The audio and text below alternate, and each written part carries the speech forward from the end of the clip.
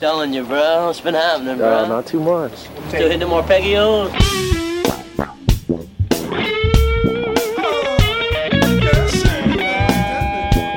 Hi, my name is Shane Theriault, and welcome to the Riff Raff. Stories and insights from the front lines.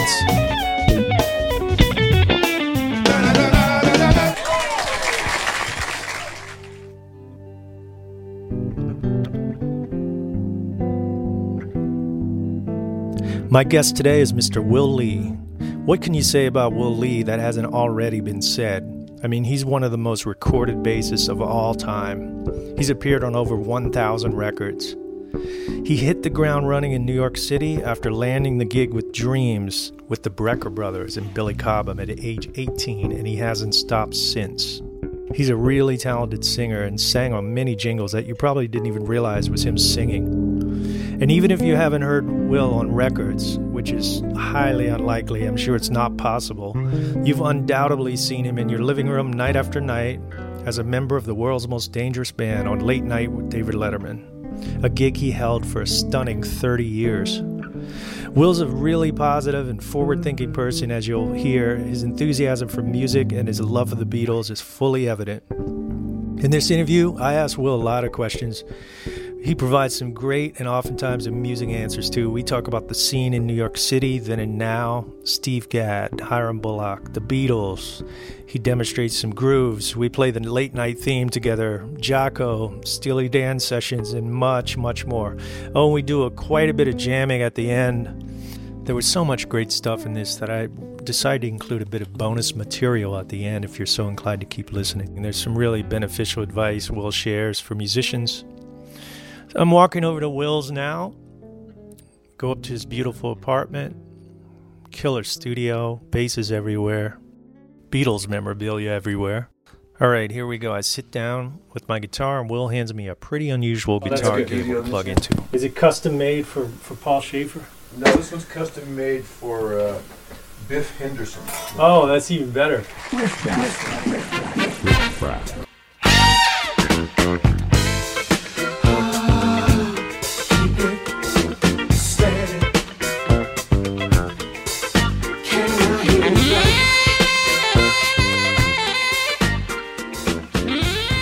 Yeah, you're comfortable? Good. It's your house, of course you're comfortable. Yeah, man. There are podcasts and there are podcasts, but there's only one Riff Raff with Shane Theriault, ladies and gentlemen. Now, wait a minute. You did some prep work before you thought about that. All right, Will. Hey, man, thank you again for doing this. My pleasure. Yeah. And thank you for doing it at 2:30, which you thought was a funny time. It makes sense to me. I've had a lot of dental work done. So 2:30 I see. Kind of feels like at home to me. I thought 14:30 was more, That's very funny. cool, but that's a military. Yeah. It kind of makes me think I'm in the Navy all of a sudden, which is all right. In the Navy. Man, I don't even know where to start. It's like as soon as I walk in here and see all your amazing basses and all the memorabilia, and I don't even know where to start. We're sitting in Will's. This is your studio. It's basically a Beatles museum. It is. That's the name of the studio. You have every actually. lunchbox in chronological order, proper Beatles album order, looks like. Yes, all the albums are represented by a lunchbox, including, there's another one that was the original sort of Beatle fan item, and that's why this is called the Beatles Museum, by the way. I was always put it fascinated together by the amount of merch that, you attach the Beatles name to, and you'd feel like you had a piece of the Beatles, Yeah. The Beatles didn't get a piece of the merch profit, but that didn't. The fans had a good nobody got hip to that until probably Bill Graham and Grateful Dead and Kiss for sure. Oh, Kiss, yeah. They've got a huge merchandise business going. I mean, it's unbelievable with those guys. They've got pinball machines, more than one, multiple ones. There's a new one. They've got. I asked Gene Simmons, what's the most amazing Kiss merchandise that's out there? He said, well, there's the coffin, there's the urn, and then he showed me 100 new products that are just out in Japan where Hello Kitty and Kiss merged and did a thing, you know? Wow. With all the Kitty wearing Kiss makeup stuff. It's incredible. That makes sense. I could see that. Gene probably owns the trademarks on everything. I heard he trademarked Ace Frehley's likeness, name and likeness, and owns his name. He owns it, yeah. Ace Frehley is owned by Gene Simmons. That's what I've heard. Like somewhere. You know, it's a lawyer's world we live in. And he tried to trademark OJ, the letters OJ, like orange juice. He did. Almost got away with it. That's incredible. I don't know if that's actual truth or not. I'm going to trademark That's Incredible just in case. I already have that'sincredible.com. I've got that domain Do you really? name. No, not at all. I'm not one of those kind of guys. We met a few years ago, but we got to play a couple times, a little bit. Did we run into each other backstage at a Styx concert? No. No? We ran into each other backstage at the Rock and Roll Hall of Fame Awards. You were playing in the house band. Yeah, we did most of those. Yeah. Yeah, we probably... God, how many have there been? I mean, I think we've done 25, 26, 27 of those. And it's been kind of a thrilling ride because when you look back and see people that are, you know, they were legends then and they've been gone a long time since. Yeah. Just, I mean, you can't even, you know, you look at the Rock and Roll Hall of Fame Museum and see all the people that are in there, and those are the people that we played with, basically. Yeah, well, you've played with pretty much everybody, man. But you know what I was thinking when we set this interview up was the day we ran into each other at the hat shop, our mutual friend Jennifer's hat store, and you were saying Jennifer Willett, amazing, yes, amazing milliner, amazing hats. I recommend highly. And you were saying, man, you should come out Monday night. I'm playing with Oz and Bernard Purdy and. You said Oz Noy, great guitar player, said, I want to do all this boogaloo stuff. And you told me, well, I told Oz, well, you know who played on all those records? It was me and Bernard. Not all those records, but the a records lot. that he was focusing on at the time. Like some of them were like Dr. Lonnie Smith. Dr. Lonnie Smith. Okay, that's what I was thinking of. And then when I left that night, I was thinking, Will could not possibly be old enough to play. Like, it's unbelievable, your discography. I mean, anybody that knows... You know, musicians know who you are. They know common knowledge, but the depth of everybody you played with, it's pretty mind-blowing. Well, it's being in New York, you know, a huge part of that. That's really number one, is just being there and available and having people recommend you, of course. And when I first got to town, I thought I was going to leave after the band that I came to join, which was called Dreams. Yep. With Billy Cobham and the Brecker Brothers and Don Grolnick and Bob Mann and all these amazing musicians. And I thought, well, the band is ending, so I'm going to go back to Miami. And I had two friends that were associated with that band. One of them was Bob Mann, and his housemate at the time was Alan Schwartzberg, this wonderful drummer who were involved with the studio world to the point where I had seen some sessions happen. And quite frankly, I had never dreamed of being a part of the scene, because I had looked at it and seen how sewn up the whole deal was. And I thought, okay, this is really incredible. This is something that there's probably there's a huge waiting list for people to get into this world. And I'm not on the list. So I've never even aspired for 1 second to be a part of it, because I thought I see how sewn up this is. And I was ready to leave town at the end of the Dreams run. And these guys, Bob Mann and Alan Schwartzberg, who shared a house up in Nyack, said, no, you're not leaving. We're going to get you. You're going to stay at our house, and we're going to get you work. And I thought, sure enough, they started getting me gigs. I got on this singing and playing commercial that Bob Mann was the arranger for Kentucky Fried Chicken. And next thing you know, I was part of that particular jingle house, which was huge at the time. Susan Hamilton was the producer for Herman Dell Associates, HEA. And I was singing this commercial, and I guess I did good enough that they asked me to sing another one and play another one, and then another one and another one and another one. And I had guys who were mentors in the studio, because I was very naive and very wide-eyed. Didn't know what I was doing really, but I had a little reading skills, and when everybody else was outside joking around, I was inside penciling in the note names on the musical scores, so I would know, where to put my fingers when the guy counted it off, and the click started running.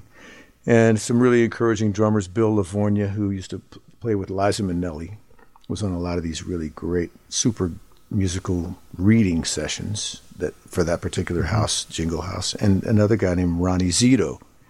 And those guys were, between those guys, if you're a bassist, your biggest ally and you're always sat next to is the drummer. Sure. Yeah. In these situations. And those are the guys who were the most encouraging, because they were the proximity of where we were sitting next to each other. And I'd be like, whoa, what do you do? And you just follow me, kind of, And then I learned that the reason that I was able to get into the studio world in the first place was because of availability.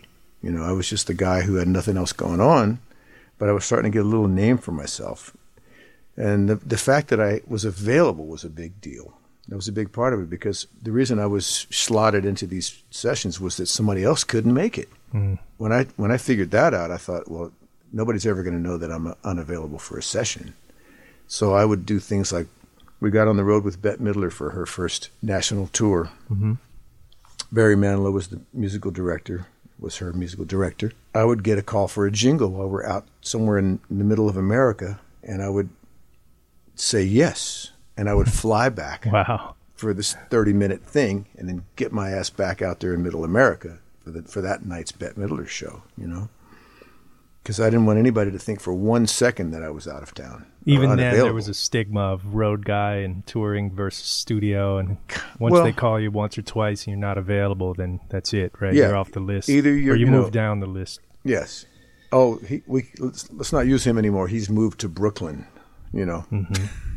So A, you had to be in Manhattan, and B, you had to be able to do something in a moment's notice. Mm-hmm.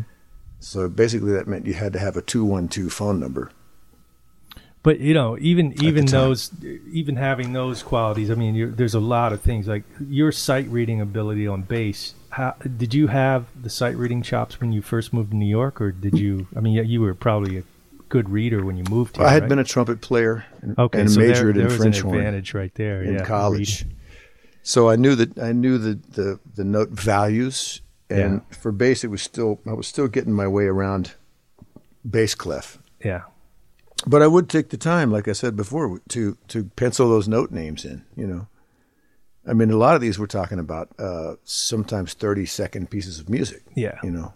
Especially with the jingle stuff, but the record stuff, a lot of it wasn't reading, and you were also allowed to make your own kind of chart. Yeah, it's more creative. You have to pull from your own creativity and sure, and of course my own creativity. Besides the fact that my parents were amazing jazz musicians, which gave me a sense of feel from day one, was the fact that I had listened so frequently to my record collection. And I was really married to being in my room and putting on Steve Miller's Brave New World album, or, whatever Motown stuff was going on. And of course, and above all, the Beatles stuff. Mm-hmm. I should have a wristband made. What would the Beatles do? Because that was the kind of thing. It's such a huge part of it. Yeah, no matter what kind of music we're talking about, whether it was gospel or country or R&B or just rock and roll or anything, the Beatles always had some information for me to feed from. If it was a legit, big bandy sounding thing, I could refer to When I'm 64, Mm-hmm. Mm-hmm. or any of those sort of more legitimate Paul McCartney, compositions and stuff. But they all gave me a reference point to bounce off of, and it's sort of been the underlying thread throughout my entire career is the Beatles, basically.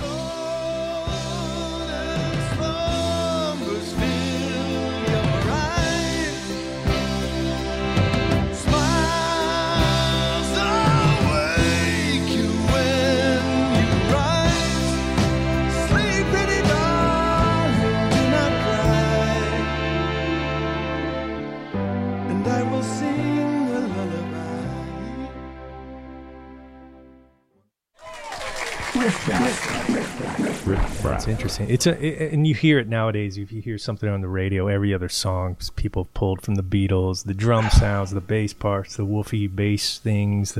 They changed everything. All they changed all of pop music. Yeah. Yeah. Yeah. They took a huge right turn with pop music way back when things were fairly kind of black and white as compared to the colors that they added to the sonic spectrum for us. Well, let's go back and talk about Dreams. Is it true that did Randy Brecker hook you up with that audition, or how did you? I mean, because you were like what, 19 years old? I was 18. 18 in Miami, University of Miami, where your dad was the dean of music, right? Yep.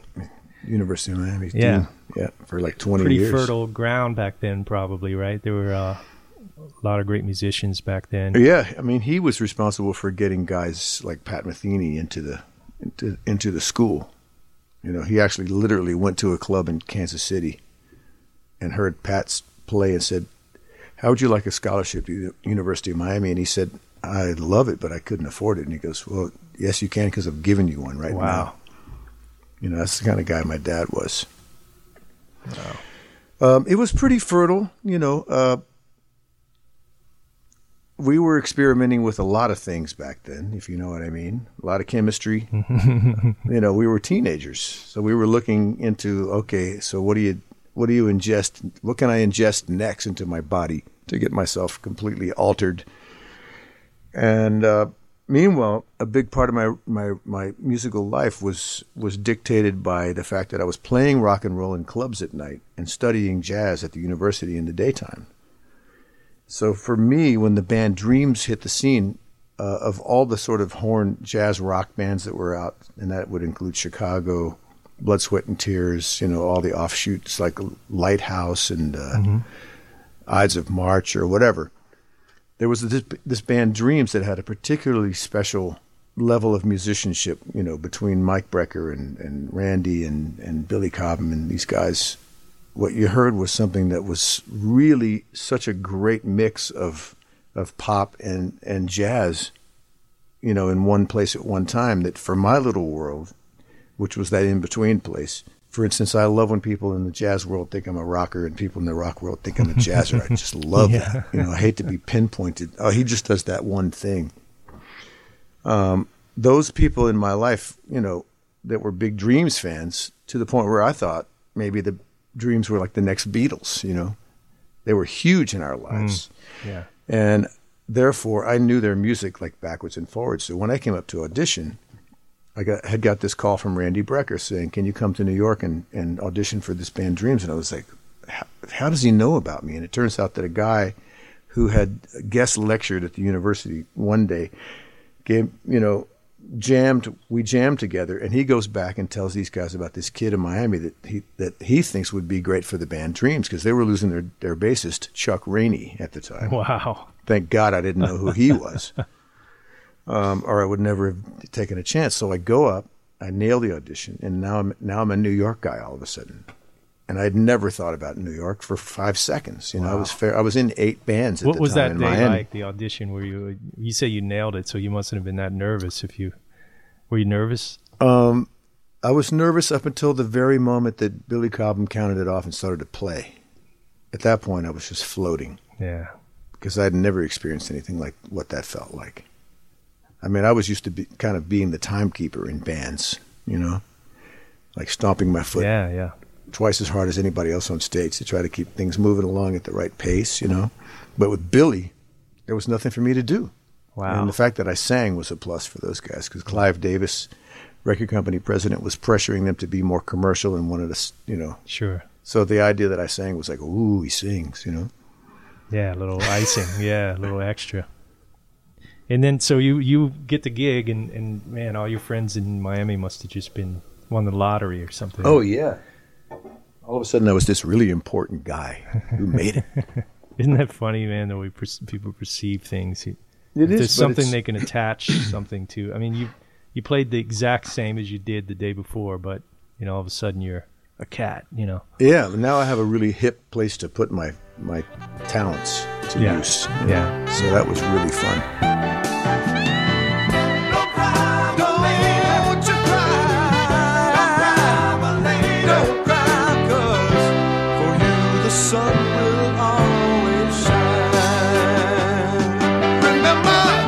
Don't cry, my lady, no, no, no, lady.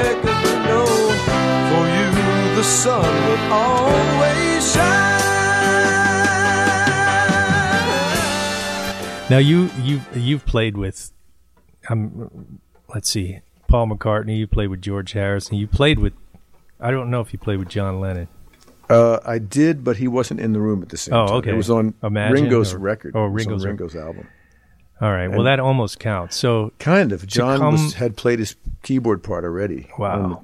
And I came in and overdub bass. I mean, to come from Fort Worth, Texas, man, and be, obviously you're so super passionate about the Beatles, and then to have worked with all of them, and regardless of whatever capacity, pretty amazing. And the story you just told me about the bass, with McCartney, and I don't know if you want to talk about that on here. I haven't made that public, but but you don't have recently was able to give Paul a bass, which he needed, and for me to give him something, for him to need something from me, is like unbelievable. Yeah. So that was really such a beautiful thing, man. Beautiful bass. He's a beautiful human being. Unbelievable. I mean, I can't say enough words about Paul McCartney.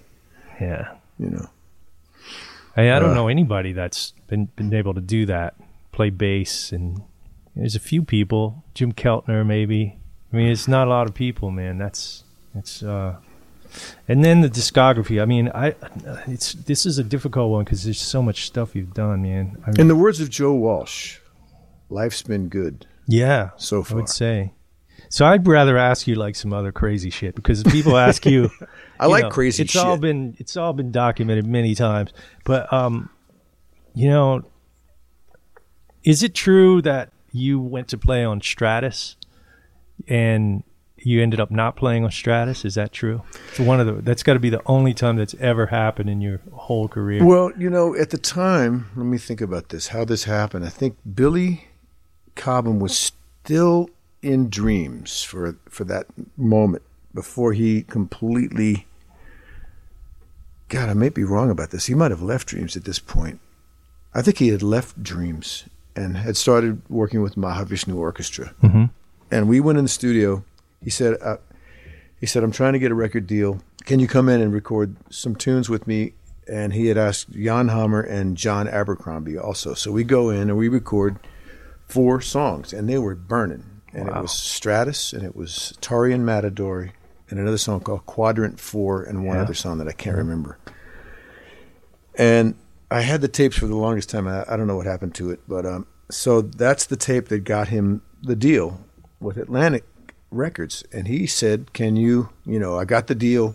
We're going to record on such and such a week, on such and such a month." And I thought, this is great. I can't wait till he tells me exactly when. I'll put it in my book, and we'll do the thing, and it'll be great.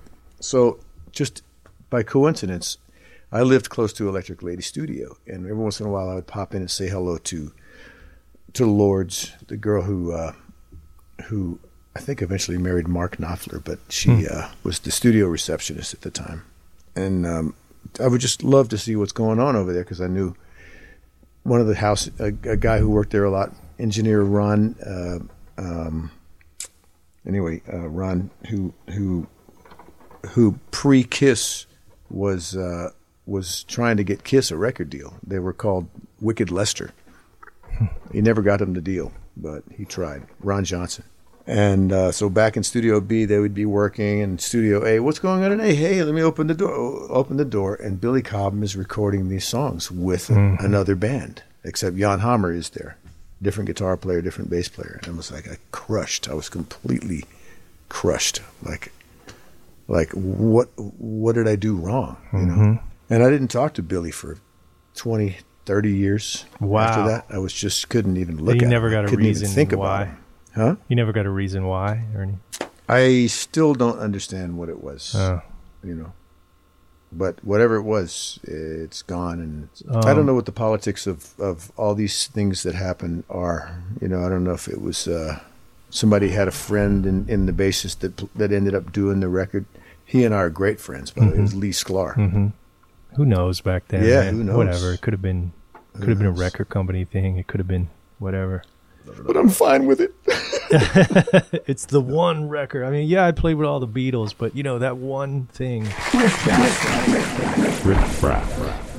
Did you ever think about? Have you ever counted how many episodes of Letterman show you did? Between NBC and CBS, I wish I knew the number. I'm sure that's well documented too, but I don't know. It's in the 5, 6, 9,000s. I don't know, somewhere between 5 and 9,000. I don't know. And you would show up. I actually played on the show a couple of times with guest artists and stuff. Come in, do the little song, and leave, and it was always freezing cold in there, man. It was frozen, freezing cold. Yeah, we actually had to lobby for like about 6 years before we finally got some heaters over us. Really? So and it's crazy because think about the horn players. Yeah, trying to keep every things in day. tune. A guy like Tom Malone walks in and he's got a trumpet behind him. He's got some saxophone, some flutes, and a trombone, and he's got to pick each one up like spontaneously while it's cold and just play music on the thing in this temperature situation. That's kind of impossible. I mean, I've heard a lot of string players complain because strings were always situated back where it was the coldest in that room, toward the back of the stage. Makes sense. That's where all that cold air was coming from. At one point, our techie, Mike Ferrante, had guitar picks printed up. They had the Late Show logo on one side. You flip it over, it said 47 degrees. 47 and the little degree sign. I wish I had one of those. I might actually have a huge pick collection, which I'm very proud of. Someday I'm going to figure out a way to publish it. I think I have one of your picks. It says Uncle Will on the back. I don't remember where I got it from. I've had it for years. The original incarnation of that band was you, Steve Jordan, and Hiram, right? Mm-hmm. Hiram Bullock. That was a lot of people love that band. Yeah, I mean, that was the band that had been the 24th Street band. Right. So that was a ready-made band. So Schaefer just kind of brought us in, and we kind of knew what to do immediately.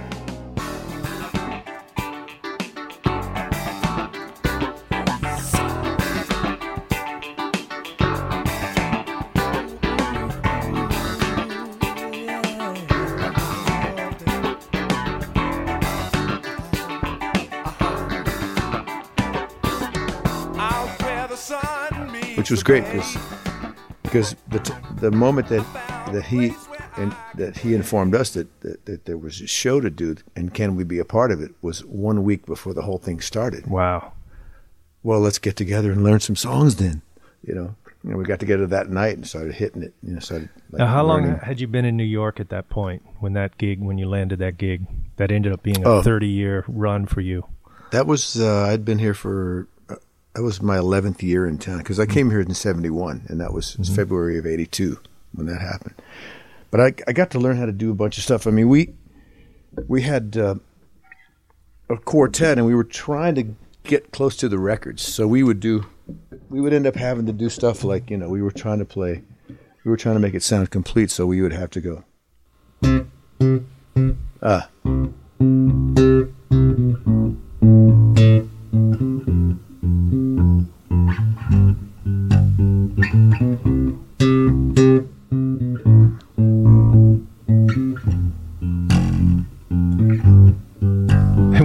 Why would you do that? Just to add more meat to the arrangement? On the record, there's an actual bass part that goes. Once the song gets started, right? But the bass voice keep going do do do do go do. Yeah, we weren't singing. We were just an instrumental band at the time, so we had to figure out ways to do things like. I had to figure out things like I don't know if you ever listen closely to Lou Reed's "Walk on the Wild Side," but there's two basses. And one bass is going like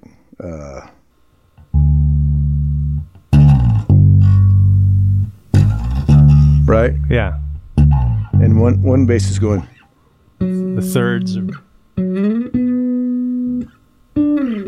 So I had to figure out how to go. Right? Sorry. I'm sitting in a weird position. So there was. I didn't realize there was a contrary motion thing going on. I thought it was just two upright basses. I thought it was just these, thirds. No, if you listen, it's got that contrary motion. So we had to figure out ways of filling in the blanks as a quartet because we were really trying to go for stuff, and a lot of the stuff that we ended up doing in those early days ended up being like trying to find an ending for a Beatles song, for example. A lot of that stuff actually transferred itself over into Fab Four. Mm-hmm. With the Beatles band that I have, then we tried to figure out how to get out of a song, and sometimes it would come in handy to use Paul Schaefer's endings for stuff. And one of the great ones, one of the really fun ones, was that he had us all learn the Paul McCartney tax band solo. Right. Yeah.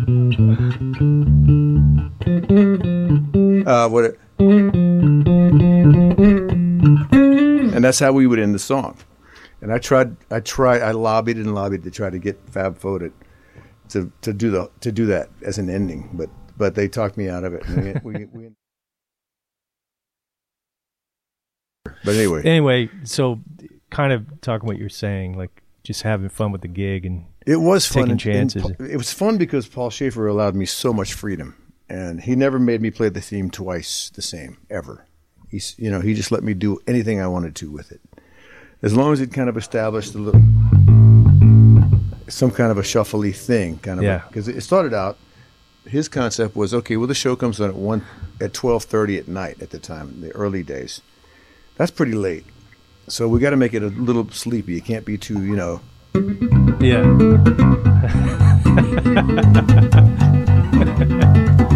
Hey, everybody, it's party time. Come on, wake up, get out of bed. It was more like, okay, we're going to ease you into your evening. So it's... Yeah, some slinkier, yeah.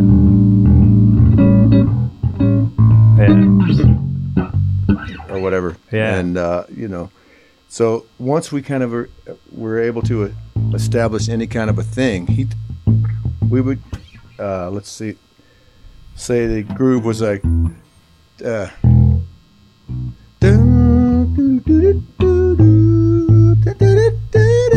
right?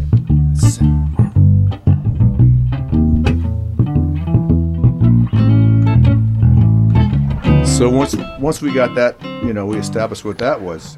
I could play if I wanted to play "Sex Machine" by Sly and the Family Stone underneath that.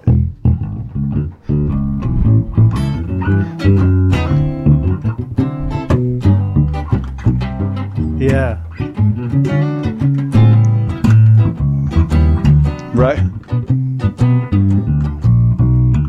Sorry, I don't.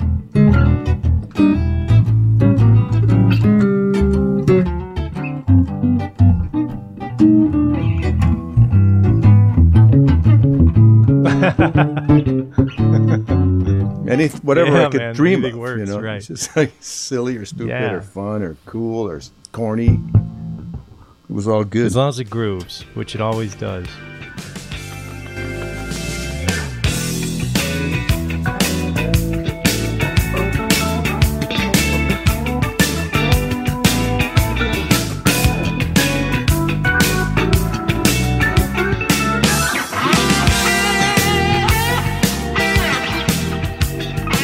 Well, we've had some good drummers. We started with Steve, and then Steve left, and we got Anton. And my big Anton discovery was in the studio with him with Ace Frehley doing that first his solo record, which was a huge wake up call. Like, who is this guy? And why is he talking so funny? Of course, it was exciting. Eddie Kramer was the engineer / producer of that record. There was a studio called Plaza that was right above Radio City. And during their breaks, the Rockettes would like peer through the window at us like we were huge rock stars. I mean, there I was with Ace Frehley. So I guess in a way we sort of were, because he was, Kiss was so huge. Wow, man. Yeah. So I felt like, one tiny iota of what the Beatles must have felt like at the moment that they were recording She Loves You, where Abbey Road was surrounded by screaming, babes. I'm in need of love, and I'm hoping you're in need of me. Now I want some love, so give me some. Yeah. That's why I got into music. That's why everybody gets into music. Every teenage boy, I think. Now you and Steve Gadd have a long history. Yeah. Well, Steve is a cool customer. Yes, we've been through it and came out alive, and now we're living. How many records do you think you and Gadd have done? Man, hundreds. I have no idea. Not nearly enough for my taste. He's one of those guys that I was bouncing around in the Waves down in St. Bart's the other day with a guy who's another drummer, Doug Yole, and I was telling him the story of, I was just kind of posing this universal question: what is it about Steve Gadd? What is it with Steve Gadd? What is it with this guy? What is it? It's hard to say what it is. I mean, there's a combination of things that go into a guy like his playing, and one of them is, it doesn't matter the distance between any two of his notes. That once he establishes that first note, the second note is going to be right where you want it to be, and right where you're hoping it's going to be, and right where you feel like you're yourself, right where you feel it. Somehow it's going to be at that place. So that gives you the ability to really land together, and once you understand that about Steve Gadd, your job becomes so easy because he just puts it down in that place that you want it to be, And I remember there was many sessions, but there was one in particular where he didn't come in for a long time. He didn't show up for the date for a long time. And we sat around trying to get our parts together. And man, I couldn't come up with anything for this particular song. But the second he showed up and sat down on that drummer's stool, counted it off, and started to play, my shit came like instantly. Mm-hmm. I knew exactly what to play. My part made me sound like a genius all of a sudden. And before I was fishing and nothing worked, and like, what am I doing? And why am I even here? And they should have called somebody who can play. I can't play, But man, if you had to think of a signature track that you and Gadd did together, I'm sure there are many, but something that pops into your head, or one or two, or something. There was a thing that most people don't even know about, and it was really an obscure record that we both, it's really the only record that we ever sat down and listened to again and again together after it was said and after it was all done. We never really returned to any of our other stuff that we ever did, but there's this one project. It was the Manhattan, the New York Community Choir. And it was a gospel record, and it was arranged by Leon Pendarvis, and Richard T. was on. I was on. Jeff Mironoff, I think, played most of the guitar, and there were 2 albums. And Steve and I were the rhythm section, were the bass and drums for that stuff. And man, we just love going back and listening to that stuff. It's awesome. I wonder if I could find that. Yeah, you can find it here and there. There's one song, I think it's called either Express Yourself or Release Yourself. Man, it's really killing. It's killing.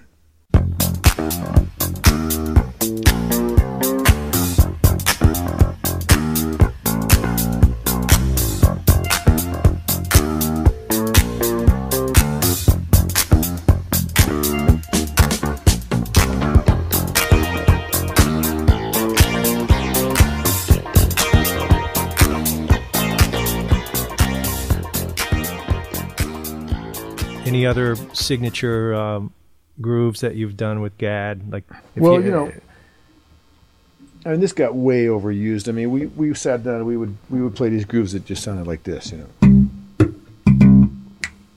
Yeah, that's on his instructional video. Yeah, that's even on the. Yeah, it even made it to the video. Yeah, but whatever that is, that became like, I keep forgetting nothing up anymore. Yeah, yeah. I keep.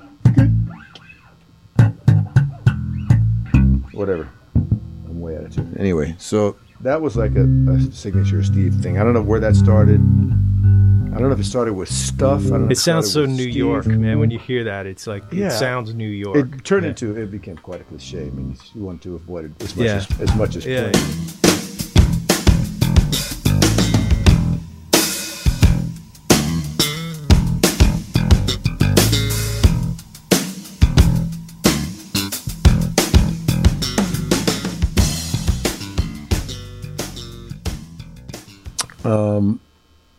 I guess there's a lot of records where that shows up. I don't know where we placed it. We put it here and there, and then I think we put it on some Alessi stuff and maybe some, I don't even know. I just keep remembering that, okay, we did that already. We got to do something else. Another record I had that I wore out was Hearts and Numbers. One of my favorites. It had some drummers on there. 2 drummers at one time. Was it Erskine and Human Steve? Bites? Or? It was Steve Jordan, right? Yeah. The drums were panned, hard right and left. But the signature, man, of all of that stuff, for me, like when I think of one of your tracks, is Pools. That bass part, which maybe it was even written, I don't know, but the way you played it. Yeah, it was written. Yeah, the way you played it, it's killer. I wish I could have played it better.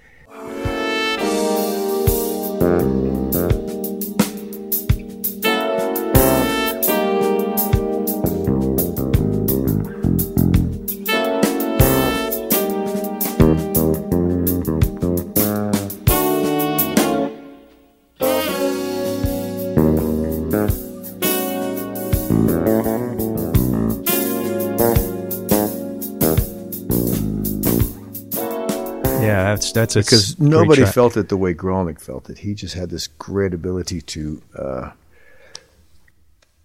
phrase things, and he wrote the song around beep boo boop boop boo boop boop boo boo, and where he put that boop boop boo was in such a place that it still I find it challenging to try to emulate him doing it. He taught me how to play triplets. Triplets is a really special area that people really don't. Not many people know how to play a triplet, and triplets get confused with, like, if you're in a tempo that's like, say, right. The temptation to play a triplet, a lot of people will want to play something that's like not a triplet, but more like boom, boom, boom, boom, boom, boom, boom, right? Boom. Quarter note boom, triplet boom, with an boom, accent boom, on almost something. like that. Straight. Which is nothing like what a triplet is, because a triplet is an even thing. And Grolnick taught me how to, like I'm going to hold my left hand about 8 inches above my knee, and I'm going to play on my knee the Grolnick triplet. And you gotta like use your hand to go back and forth between that hand that's hovering over the knee and the knee, and it would be like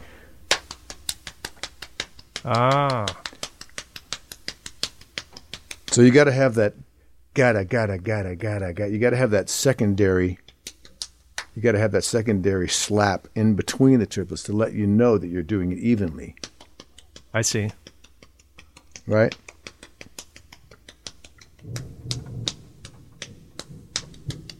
Yeah. So he's the guy that taught me how to really feel a triplet well, instead of mistakenly playing it that other way. That. Yeah. Nice and round, and that kind of, and just the feeling of that can really sum up Grolnick's whole lifestyle in a way, his whole musical lifestyle, because he really, everything about his musical choices was so natural and so unforced and so unpretentious. I mean, James Taylor called him the truth. When James Taylor spoke about him, he would say, I looked to Grolnick for the truth, because Grolnick was always about, I mean, he could bullshit, but not in a way that was, he wasn't skirting the issue. He was he would do it for a laugh or for whatever. But when it got down to business, Grolnick always knew what was right or wrong about stuff, especially music, Wow. That's just a very great, special great guy. story, man. Mr. Natural. I love that record, Hearts and Numbers. You guys check that record out. It's classic. I love the song Four Sleepers on it. Yeah. I didn't play it. I think Marcus played on that, but boy, that's my favorite. When Grolnick. you cut that record, on the sessions, were they tracking with 2 drummers? Or was it overdub? I think so. I think they were both there. Have to be, man, an interplay like that. I remember somebody told me they had done a session with Steve Jordan once, and he said, man, he never, he just played straight time. He didn't play a fill. He didn't even hit a crash cymbal, nothing. Like 3 minutes into the tune's almost over, and he does his fill, hits a crash, and everybody's like, wow. It's just... And it really means something. Really at that meant point. something, Yeah. A lot of bass players, too, it's the note duration and the way people hold the notes out, even a simple part, it's like, it's sort of like analogous to taking a dart and throwing, landing it the right way. Yeah, when you let go of the note, that has a really strong feel to it. Yeah. Yeah, so that's important. That's an important part of the groove. Mm-hmm.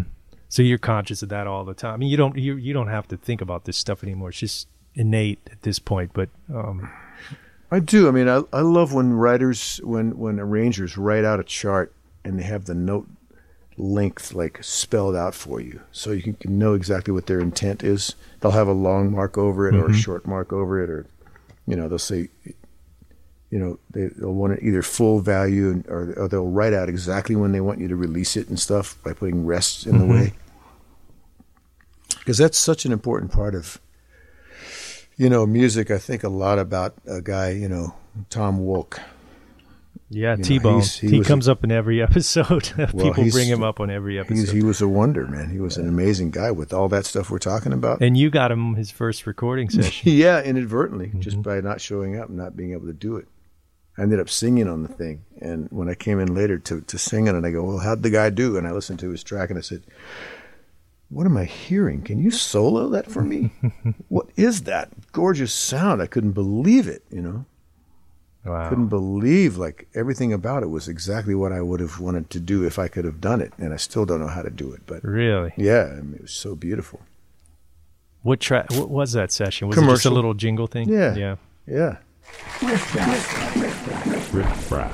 I know you and Hiram Bullock, man, had this like connection, and what do you think, besides him being an awesome musician overall, I mean, what made it click, do you think? What did you like about Hiram, in Hiram's case, he had such a ridiculously huge vocabulary of music.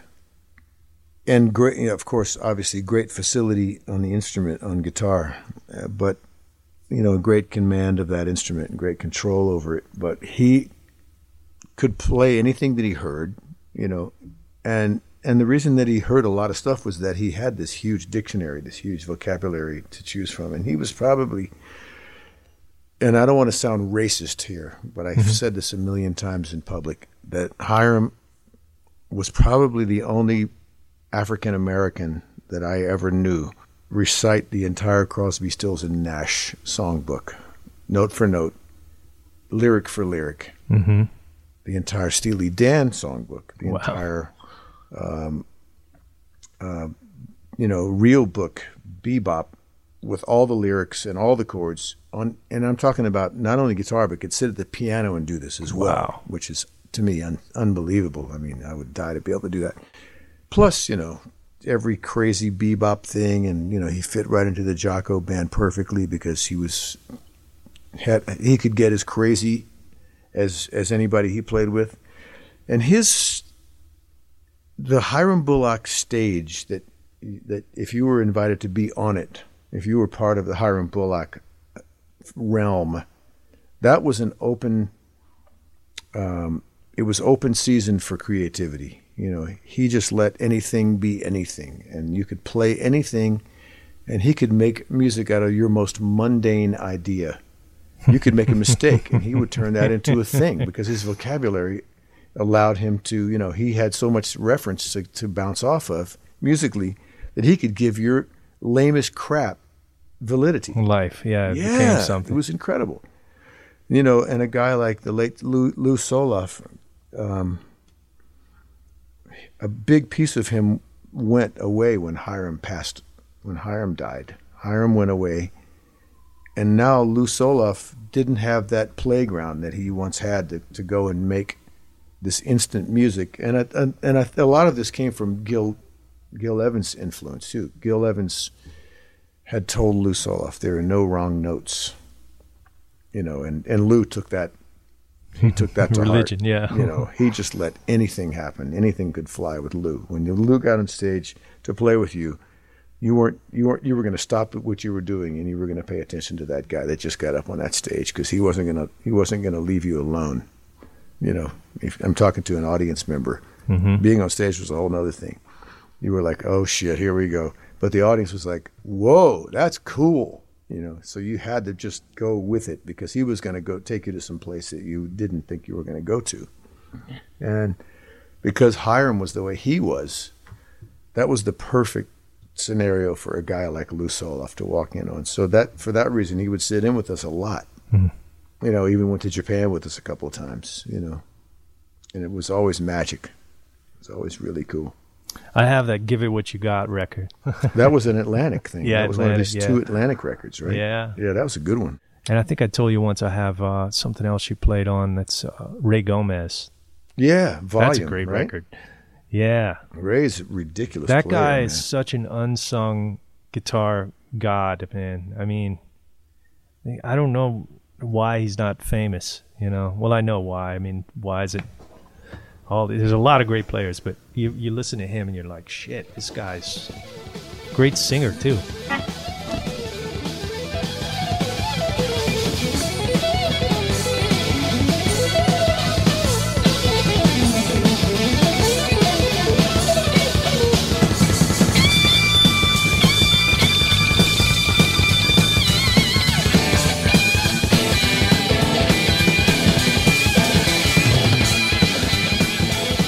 I was going to ask you earlier when we were talking about Hiram, during that period, or even before, when you came for Dreams and all, during that period, did you ever run into, I'm sure you did, but do you have any Jocko stories or any, did he hang out at gigs or crash gigs? Or Absolutely, man. He was just the sweetest guy, you know. I mean, to see him play live, a lot of times he would come in and just crash your gig.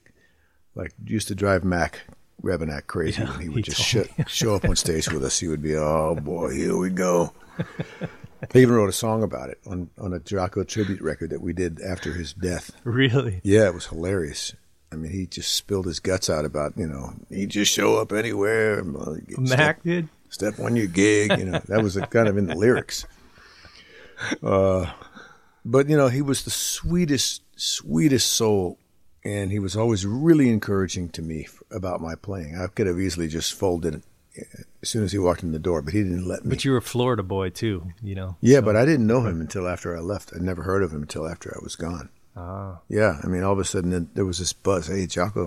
But Jocko. Still, you were in New York. You were a Florida boy still. To him, you know, where are you from? Florida. Maybe, oh, cool. And he loved my dad. It was probably that, yeah. I my mean, dad. You're playing, obviously, too, but the camaraderie of the Southern thing. Yeah, we both liked the same kind of stuff, music and stuff. But I got this call from my dad about a year or two after I left Miami. And this is when Jocko was starting to get really hot down in Florida. My dad called me up and said, hey, man, I'm going to start because my dad was dean of the University of Miami School of Music at this time, and he was putting the faculty together, and he was creating all the programs. He started the music engineering program, and he started the music merchandising was a thing that you could get a degree in.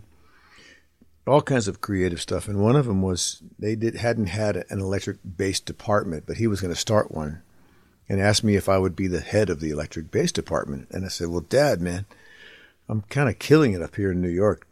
I got to say no. I don't want to move back, you know. So he calls Jocko. And Jocko was that guy. He was the first head of the electric bass department, University of Miami. I didn't know that's how it all happened. Yeah. You were. That's funny, man. That's how that part of it happened. That's how he knew my dad. Wow. And the funniest thing about that whole Jocko being the head of the bass department thing is, and I've heard it from 3 different guys that were under Jocko in his, you know, teachings there.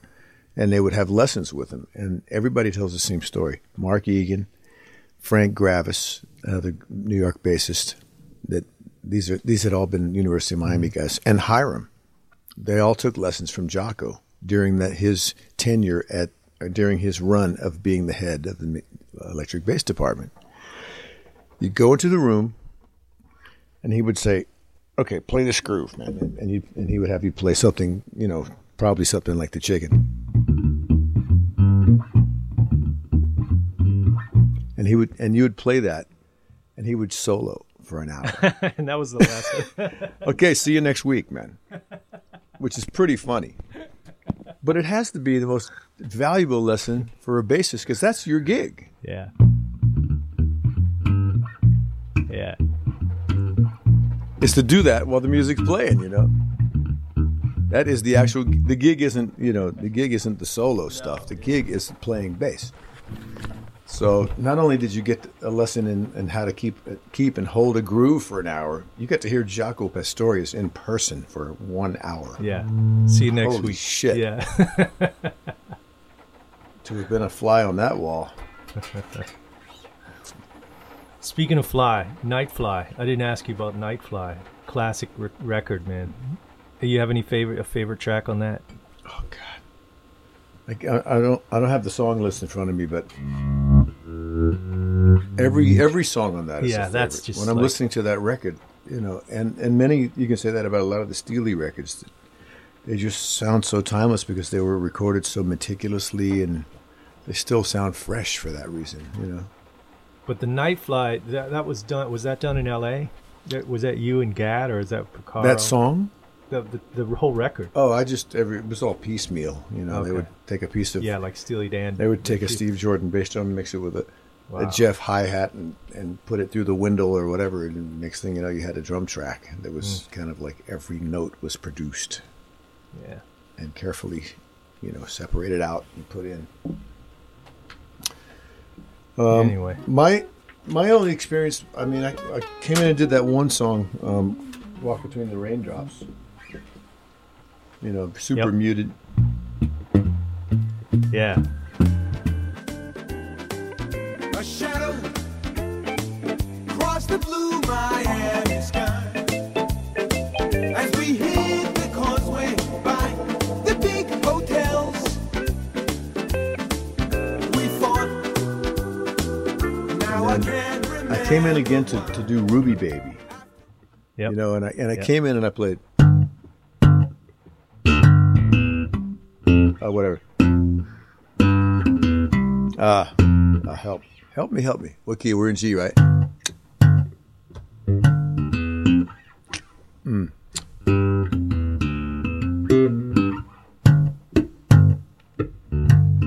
So I was thumbing it. I was in the control room thumbing it. And anytime anybody would hear any kind of fret sound or anything in the studio, a hand would fly up. And it would go back to the beginning of the song. You'd have to play the whole. They couldn't just punch it in. And they would hear it. If they heard anything, hand would fly up, go back to the beginning. Holy shit. My bad. I should have been out in the studio doing this. They wouldn't have heard any of that stuff. But they were going. This went on for 3 days. At the end of the third day, I said, guys, you got it. I can't keep doing this. I was going insane. So I walked out on that session, and Anthony Jackson came in. Or whatever. Played it with his fingers. Fine. Next. I could have taken him a week. I have no idea. But I lost it. But the other thing had been a breeze, the Walk Between the Raindrops. Man, those are like legendary. Those Steely Dan stories are legendary for being super meticulous and picky and kind of jumping around. But you always strike me as a kind of guy who's, you're always very up and positive, and you're a very forward-thinking guy. And a lot of people, since I've been in New York, everything is about the past. That's not like it was. That's not like, oh man, you should have been here. Oh, you missed this. I hate that. Yeah, so I want to get your take on because you were here in the quote heyday, whatever, 6 sessions a day, whatever you guys were doing for years. Everybody knows all those stories. What's your attitude on that now? Like, I guess the question would be, you don't ruminate on the past in those days. I mean, if there was somebody that was going to move to New York now, would you encourage it, or would you just, tell them to be cautious? Or it depends on what they wanted to do. If they wanted to be a studio musician, I would just laugh because, right. Of course, I would laugh at myself if I said I want to be a studio musician at this point, because there's no such thing. So everything's a one-off, basically, unless you start a thing that starts to catch on with the public and it gets momentum, like a band or something. And I never looked back. I mean, I never, as much as I talk about the Beatles and all that kind of stuff, I'm not wishing things were the way they were ever. I'm like looking ahead, because that's how things get done. I mean, The reason I started the Fab Four, the Beatles band, wasn't because I wanted to have an oldies band or I wanted to have a cover band of any kind. I just liked the Beatles music so much that I think, for me, I think that the Beatles music is so important, and I know it is, and I know why it is, and it informed all this other stuff that's happened ever since. You know, like you said, with you can hear it in pop music all the time, and you can't say that about a lot of other bands' stuff. As much as you may like the Stones, as much as you might like Elton John or anybody else you can think of, you know, there's nothing that really has really steered the course of mighty rivers the way the Beatles music did. You know, yep. When I was at 11 years old at the time when the Beatles did the Ed Sullivan Show. I remember I had a girlfriend back in Texas, and her name was Anita. And at one point, it got to the point where she saw that I was so obsessed with the Beatles. She said, "All right, is it me or the Beatles?" and I said, "Well, you're amazing. However, if I have to make a choice, you know." Yeah, it's just no. I couldn't just ignore the Beatles. Do you have a Hofner? Compression for days. I was convinced that the song "She Said, She Said," you know that one? Yeah. She said, yeah. I know. I was thinking, okay, he's playing it with his hands, because every cymbal hit just like. Yeah, they're real. Yeah. Not like washy, they bloom. Yeah, they're like, to the point where I was trying to get Fab Four. I was trying to get our drummer to do it with his hands, and I called up Mark Hudson. You know that guy? He was producing Ringo at the time. Anyway, the producer. Yeah, the guy with the multicolored thing. Yeah. And I said, "Hey man, can you do me a favor? Just lean over. Would you ask Slayer?" I said, "Can you ask Ringo? Did he play that with his hands?" Sticks. I heard it from the background. Okay, I lost that argument. Thank you, Will, for doing this. Thank you so much, Shane. The pleasure, man. I'm glad we could finally do it. I know. Well, thank you for making the time, man. You want to just play us out? We'll play something in a groove. Anything. You know what? I'd like to just play some bebop. What do you want to play? Play some blues? Yeah. What key? Just a B-flat blues. Sure.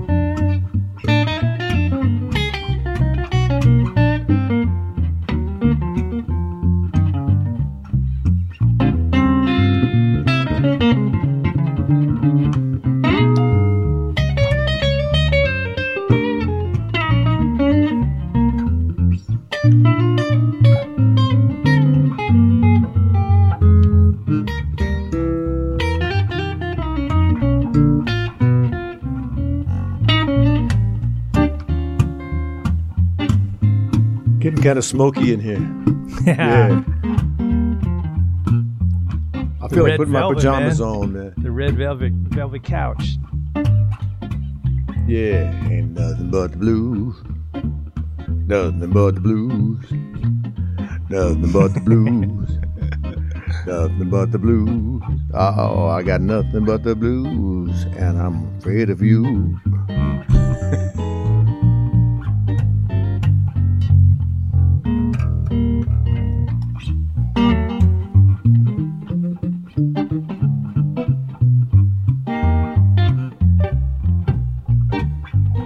I always wanted to play upright, but no, without an upright.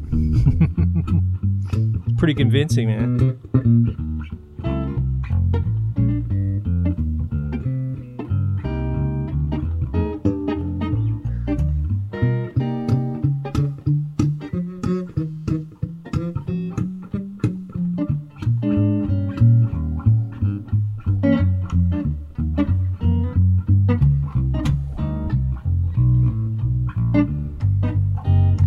walking around the block, man. Just walking the dog. Just walking the dog. Just walking the dog.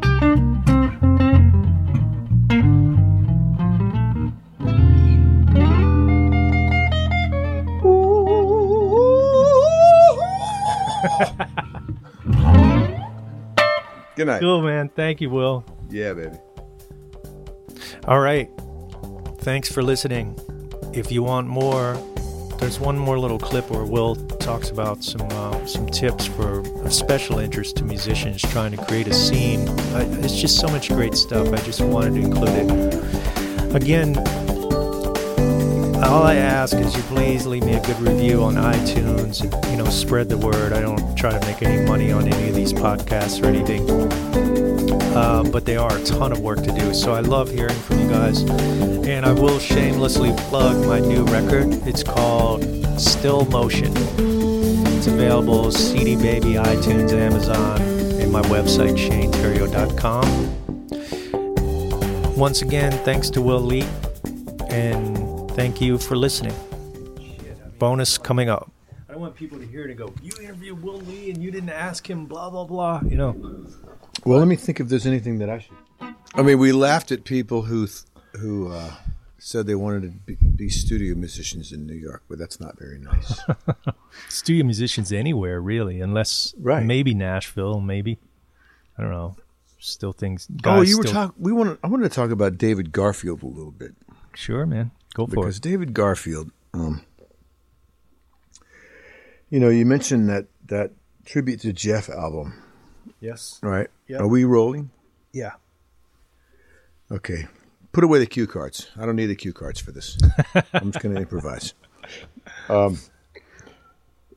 David Garfield is this guy who I always like to refer to whenever anybody says, how do I get a gig? How do I make it in the music business? Well, first of all, Hiram Bullock said, if you want to make money, be a banker. If you do music for the money, boy, can that backfire on you? That's a really crazy idea. Yeah. But it's possible that you can make money in music, but it's not the norm, But David Garfield is a guy from St. Louis, Missouri, who somehow made his way to L.A., didn't really know the guys, knew who the guys were, and would put together these projects, He would call, because, musicians, we're whores, we want to play. We're hoes. We just want to fucking play. Right. So set me up and count it off and I'll start playing, basically, right? So he would call, like Vinny Colaiuta. Hey man, are you free to do a thing? Blah blah blah. Vinny would go, yeah, sure. Who else are you gonna call? And he would say, I don't know, I'm gonna call blah blah blah blah blah. And then we'd call up Lukather. Hey, Steve, can you do a thing? Are you available on such and such a night? Vinny wants to do it, so blah blah blah. Next thing you know, he's gone from like, who the hell is, who's David Garfield, to like, hey, I'm doing that David Garfield gig, Oh, me too, whatever. And then, next thing you know, he would start like, because he would start calling the guys that he wanted to play with, he would start a little network going. And now he's in the network, And now people know who David Garfield is, fast forward to today. And it's because he not only created like gigs, for instance, the Tribute to Jeff, that was a big thing. Everybody came on board. Yeah. He does a yearly Carlos Vega Memorial gig in L.A. He's been doing it for, I don't know, ever since Carlos passed, I mean, he's a very, very sensitive guy who, and he doesn't do it. He's not motivated because, let me be like an ambulance chaser and take advantage of somebody's death. That's the worst way to look at it. But he would be able to find a common thing that would pull at people's heartstrings the way his heartstrings were being pulled on when somebody passed away. So a guy like Carlos is very beloved. Jeff Porcaro, very beloved. And so people would want to come together, and he would be sort of the conduit that would get people to show up at a place where they could all spill their hearts out for the loss of somebody, you know. So that was one example of like a guy who was resourceful enough to bring people together and get himself as part of the scene, you know. That, I don't know how you can exactly say that's what's going to happen, but that's ended up being what happened for him. You know, now he's part of the scene. He created his own opportunities. He didn't wait for the phone to ring, in other words. You know what I mean? So you got to go out. If you want to get a scene happening, sometimes you have to become the motivator. You know, you can't always just be the guy, oh, Jesus, I'm not getting any work. And you got to make it happen sometimes, you know. And it's doable. It's very possible to get a thing started and just do something. Just do something. Get up and do something, you know. Mm-hmm. Yeah. I'm sure I'm preaching to the choir. No, man. I think that's good advice, though, because, you know, I get guys ask me sometimes, too, what should I do? What should I do? You know, I just moved here. And I go, well, you ever think about putting your own thing together and maybe put a little money into it at first, but hire X and Y and blah, blah, blah, because then you become a guy.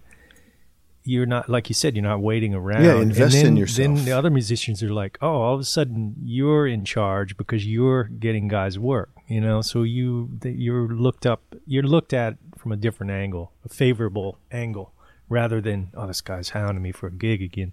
You're giving them gigs, you know? Right. It's a good strategy to have, I think, as a musician, nowadays especially. Yeah, because you got to get something happening. I mean, you love music. You want to be a part of it. You want to play. You want to keep your chops up. You know, you want to communicate with other humans. You want to, if you have anything at all to say, you want to have an audience that wants to hear what you have to say. So part of just getting your craft together and shedding or loving music in the first place is getting out there and expressing something. And there are multiple ways to do it. And maybe the studio scene is not one of them, and as like it used to be, you know. But there are scenes. Mm-hmm.